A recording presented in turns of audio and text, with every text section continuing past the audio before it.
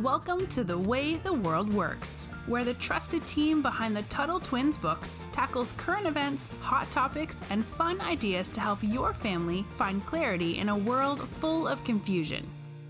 Hey, Brittany. Hi, Connor. Over the last year, the world has become a very different place than it used to be. We're in a new normal, apparently.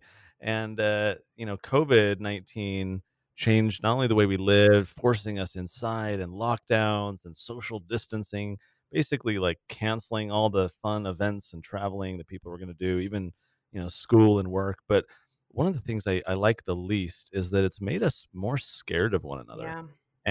And everyone seems like they've been on edge, and probably the biggest kind of dividing issue is that of wearing a mask. And a year ago, seeing people out and about with masks on felt like something out of a dystopian novel, right? We've talked about how dystopia is kind of the opposite of utopia, kind of this horrible world no one wants to live in. And we would have been like, why are people doing that? And at first, when COVID started, we were even told by the government that masks were not effective. Don't go out and buy them unless you're sick. You don't need to wear one. And then all of a sudden, they're essential and mandated, and local governments start coming in and punishing people, arresting them even if they're not wearing masks, and just how quickly things have turned. And the people have become divided. Like, we could discuss the science and the research, and we're not going to do that today because I think there's valid arguments, frankly, on both sides. Yeah. Even though the pro-mask side does not really concede that there's this other world out there where maybe mandatory masks is not the right way to pursue health. But it's sad to me how quickly society has become divided as a result of these mask mandates. And we're big fans of private companies and the free market. And so I do believe that private companies have every right to set their own rules. And, many mandated masks before the government told them to, and they're allowed to do that. But what is scaring me, and I don't know if you saw the video going around, is there was a family with a small child who just wouldn't wear a mask on an airplane. And, you have small children, and I have lots of nieces and nephews. Trying to get a 2-year-old to keep a mask on their face is difficult, if not impossible. Good luck. But they were kicked off the airplane, not only kicked off the airplane, but banned from flying with that airline forever because their 2-year-old wouldn't keep a mask on. And again, I believe private companies have the right to do this, but like you mentioned in the beginning, it's this division. It's causing us to all be scared of each other, and it's a little scary. And private companies have the right to do it, but they're definitely doing it kind of in coordination with the government. And they're trying. It's like when I go to the gym, right? I wear the mask when I go in because, the county law or mandate now says, actually we have a state mandate in our state, says that you must. But I wear it in to check in at the gym, and the moment that I walk into the room full of other sweaty, heavily breathing people, you take it off. I do the same thing. Well, and I think there's even in our state an exemption for that because you're not going to huff and puff and work out in a mask.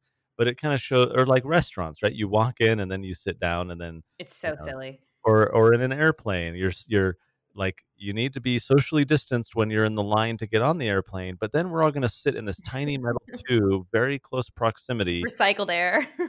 recycled air, and people are eating half the time, so their masks are off. Like, but these companies, they want to appear like they're compliant, and so they don't want people giving them negative reviews on Yelp. Oh, this place was unsafe. Like, and so private companies have the right to do so, but they've kind of been bullied into doing this by the government, because now they feel like if they don't become the enforcement officers of the government's mask mandate, then it's the company that's going to suffer and get the complaints and the heat. And so, as I said, like, we're not talking about the effectiveness of masks today, but this question of whether it's okay for governments to mandate masks. Specifically, for a moment, let's talk about the federal government and whether it's constitutional. Here now we have President Joe Biden, and one of his biggest issues that he was advocating leading up to the campaign trail was a national mask mandate. So, Brittany, what are your thoughts on whether that's an okay approach to go? Yeah, that terrifies me, and I don't know what clause in the Constitution gives gives the right to mandate, what we can wear. But what's really scary about this is not only that the federal government is trying to take more power because they always do. We've talked about this countless times, but how quickly so many people have followed it. And I am not defending Trump by any means, but if he had tried to mandate masks in the beginning of this pandemic, he would have been called a tyrant. He would have been called out for forcing us to do this. But somehow Biden and Vice President elect Kamala Harris are seen as heroes, and that makes me scared. Not only again that we have this division on both sides, but how people are obeying this and how people seem to be okay with the government saying what you can do and what you can wear. It's always dangerous to apply anything to the Nazi Hitler era, right? Like, Literally Hitler kind of thing. yeah, like you can go to extremes, and you should be cautious in doing so. But what I find very interesting is there's a book by a gentleman named Milton Mayer, and he wrote a book called "They Thought They Were Free." And it's a book where he interviewed, I think, 10 or a dozen Germans from all walks of life about their experience with kind of the Hitler era of German politics. And these interviews are so enlightening. This book is phenomenally interesting. Milton Mayer himself was very interested because he was a Jewish journalist of German descent, but he was in America. So as a journalist, he's really interested because he wants to understand what was going on in people's minds. As a Jewish person, of course, he was horrified by what was happening. And as someone of German descent, he felt this connection to everything going on. So he interviews all these people, and one of the big takeaways in there that you hear time and time again from people was expressed by this one gentleman in particular, where he said, "Look, we didn't object to what they did at the beginning. And so then we didn't object to the next thing they did, nor the next thing, nor the next, because every action was built upon the previous one. Everything was just incremental. And because it was slow moving, no one really, lashed out in surprise." It's like the frog in boiling water thing. Precisely. That's exactly the point that he was making. He said, had you gone to the end when they started gassing people, exterminating people, killing them, had they done that 1 week after, telling people, don't support Jewish businesses, well, then everyone would have freaked out because, oh my gosh, like, what are you talking about? We don't support this. But because they had been conditioned and slowly led, going from one thing to the next, what he talks about was very interesting. He said, and I'm very much paraphrasing, but this is the gist of what he said, is that, because I didn't object to A, the first thing, then when B came along, I felt like I restrained myself. Like I wanted to speak out against B or the next kind of thing that happened.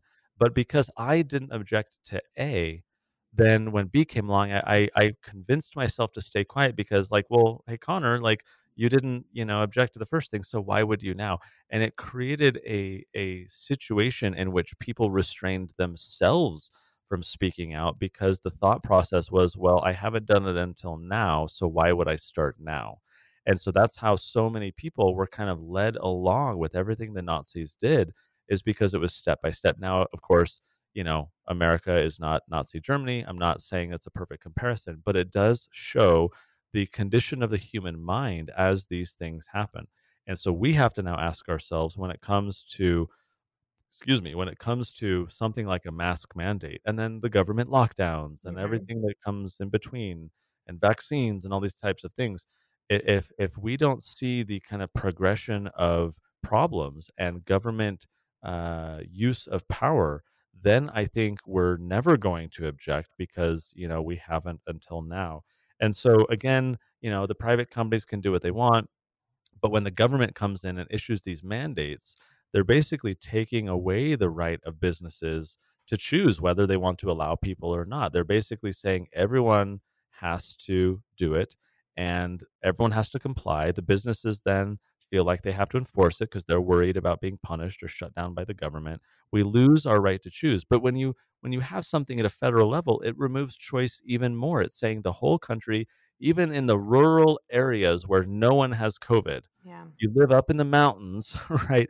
Population 4, and, "Oh, sorry, it's a national mask mandate. You have to wear a mask too," even though it doesn't make sense, and that's why personal choice is so important because we live in different circumstances and environments. We have different situations, and what makes sense in one place may not make sense in another. One size does not fit all, and this is why this term decentralization is important. So there's centralization of power when it's centralized or gathered into one place, like Washington, D.C., or an executive order of the President of the United States. That is centralizing power. When you decentralize it, you're saying the states should be able to decide. Cities, counties, individual families should be able to decide. That is the most decentralized, and that is where freedom, I think, lies. Exactly. And, like we said, nobody's arguing that you shouldn't wear a mask if that's what you want to do. But I think the freedom to choose is important. And I also think we've already seen what happens in national emergencies when the federal government takes more power than it's allowed to have, when it ignores checks and balances, and then we never get those freedoms back. In wartime, I think it was FDR even took private companies over if he believed their manufacturing products would have been essential to the war. And of course, I think the most applicable example is 9/11, when we saw all our freedoms, for the most part, all the freedoms we were used to, of civil liberties and getting on an airplane without having to be violated. These were taken away from us and they were never given back. And so that is what concerns me. And, Biden isn't even in office yet, so we don't know what's going to happen. But that was something he ran on. And a lot of politicians and governors, that's something they've pushed. But what really gets me is you have Gavin Newsom, right? The governor of California, who we could rail on all day. But we've seen him be really strict on the mask mandate and the social distancing. I think they even had a surfer arrested for being the only one on the beach at the height of the pandemic. But he was seen having a get together with people, like 12 people, which I think breaks their rule of 10 people. And Right. he was at a restaurant without wearing a mask, without social distancing. And then you have Nancy Pelosi from the same state. She was caught on video and she demanded a salon open up just for her. And she's not wearing a mask while getting her hair done. And so it's very hypocritical that politicians, want to mandate these things for us, but then they think they're exempt because they have power. And so that makes me personally ask, is this about health and safety, or is this just about control? I think that part is very important. I'll add a little producer's note here that we're recording this before Joe Biden and Kamala Harris are officially becoming president, but our listeners are unfortunately in a world where we now do in fact have President Joe Biden and Kamala Harris in charge of the federal government, which is a scary thought and braced for impact. But you're right, Brittany. I think this is ultimately about control, and we've looked at this time and again. I'll give a little bit of a teaser here that our next Tuttle Twins children's book is going to be about this topic, not about masks, not about COVID, but about how during times of crisis, the government wants to increase its power and increase its control because people get scared and then they say, "Government, please save us." And the government says, "Okay, surrender your freedoms." And everyone says, "Okay, here you go."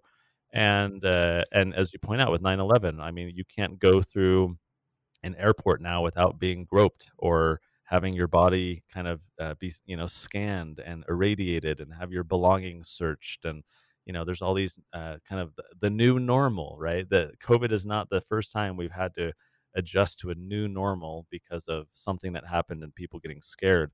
The government, the state wants power.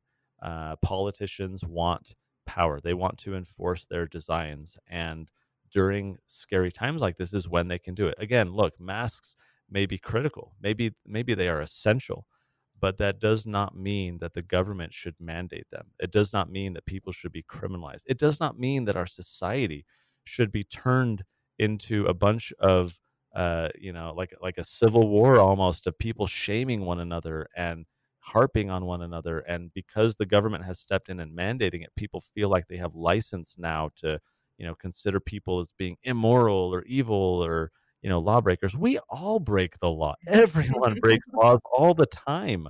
I mean, I tell people, like, when was the last time you didn't speed ever? Like there's always laws that people are breaking.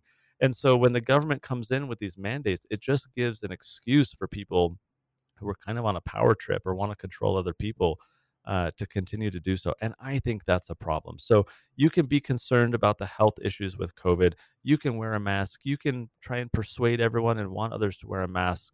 And that's all well and good. But when we have this one size fits all, top down, centrally planned policy, when Joe Biden comes in and says everyone in the country has to wear a mask, or I'm going to use the power of the federal government to force you to, or I'm going to tell states we're not going to give you money unless you have a mask mandate.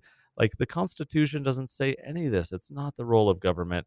We need to know better. We need to do better. And it starts with education. It starts with talking with our kids about, the true powers of government and personal freedom and why it's so important. So you guys are already on a good step. You're on the path. You're learning about this stuff. We're here to help. Thanks as always for being subscribed. And until next time, Brittany, we'll talk to you later. Talk to you later. You've been listening to The Way the World Works. Make sure your family is subscribed and check out TuttleTwins.com for more awesome content.